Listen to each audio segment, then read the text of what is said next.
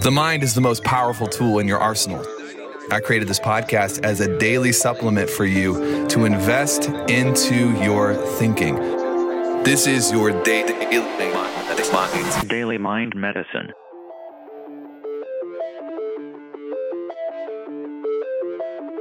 What's up, crew? Welcome to a Daily Mind Medicine. Hope you're doing well. I want to talk to you real quick about the power and the fulfillment of being worn out.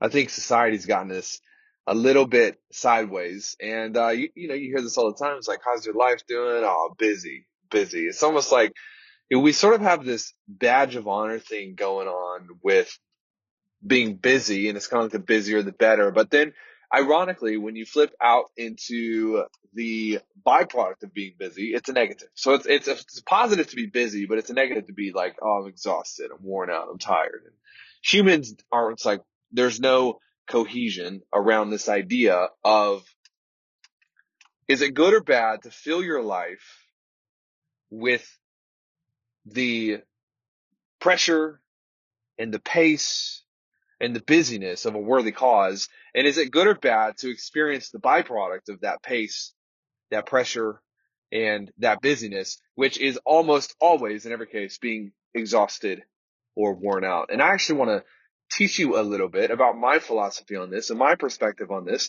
And I feel like it is one of the greatest feelings of all time to be worn out for a worthy cause. It's just true. It's the truth for me. It's the truth for the people that I know. And I think a lot of times, if you study stress, there's a great book called The Upside of Stress. If you study stress is one of those things where your perception of it actually determines whether it's good or bad for you. And this author documented a lot of cases, and basically, stress is one of those things that can kill you, but it's one of those things that can really develop agility and athleticism and momentum in your life. And it's all in how you look at it. And I believe this is something similar. Right now I'm actually recording this while I'm headed home. It's been a busy day, and I'm pretty exhausted. I'm ready to go to bed. It's like 4:55 in the afternoon. I'm like, man, cannot wait to go to bed. But I'm going to go home. I'm going to see the family, eat some food, wrap up, go to bed early, hopefully. And I feel incredible about the idea that I was given the opportunity to kind of push against things that wore me out. But at the end of the day, when you look back at them, they were worthy things of me.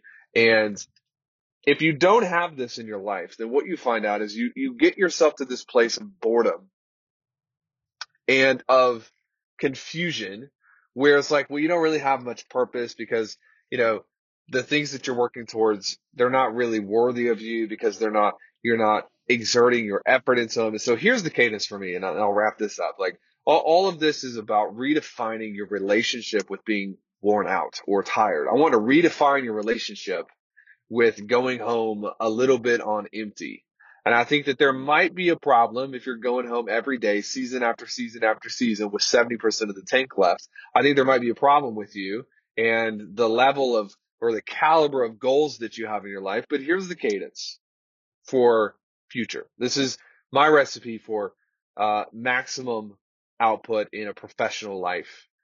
You want 3 to 4 days where you are all out, like maximum energy expenditure. And I posted about this the other day, like 3 to 4 days where it's like, yo, my pace is insane and the level of output that I have in my life is insane. And take just 3 days out of the week and you want to push for maximum output. Okay.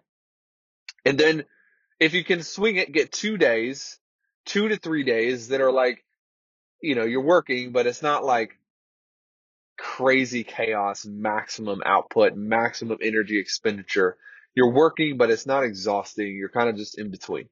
And then you want at least 1 day, sometimes 1 to 2 days, but at least 1 day where you're doing absolutely nothing. You sleep for 9 hours, 9.5 hours, 10 hours if you can get it. Read fiction, listen to music. Don't read any business books. Don't listen to any business podcasts. Listen to some music, go for a walk. Do something that energizes you and do no work for a full 24-hour period. This I found is the recipe that you can actually maintain the level of output that you're probably called to in your life while at the same time not become dominated with the burnout effects of being always on. It's never the fact that you're worn out. It's never the fact that you're on empty. That's never the problem, and it's not the cause of burnout. You should go home about every day a little bit close to empty. The problem is people do not know how to recharge, and they don't know how to set up the cadence of their life in such a way that they can maximum output and then recover that energy. Life ultimately is about expanding and contracting energy. It's about pushing it out and then resting and recharging. If you can figure this out, this cadence will save your life and it'll change the game for you. See you tomorrow.